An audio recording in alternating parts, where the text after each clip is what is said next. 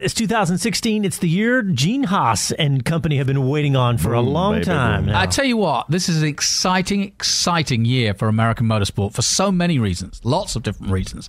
Really excited by 2016. Haas being one of those reasons. The possibility of more young American Formula One stars, including Alexander Rossi and whoever else is coming up behind him.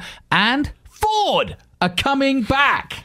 That Ford, is huge. the Ford team GT. are going back to Le Mans. Come on. Yeah, guys, that is so cool. The new GT hitting the tracks and streets too. That is an amazing story for 2016 for sure. It is. They've already got one of the prototype cars out on the street playing around. There's been some spy shots of it. It's pretty cool.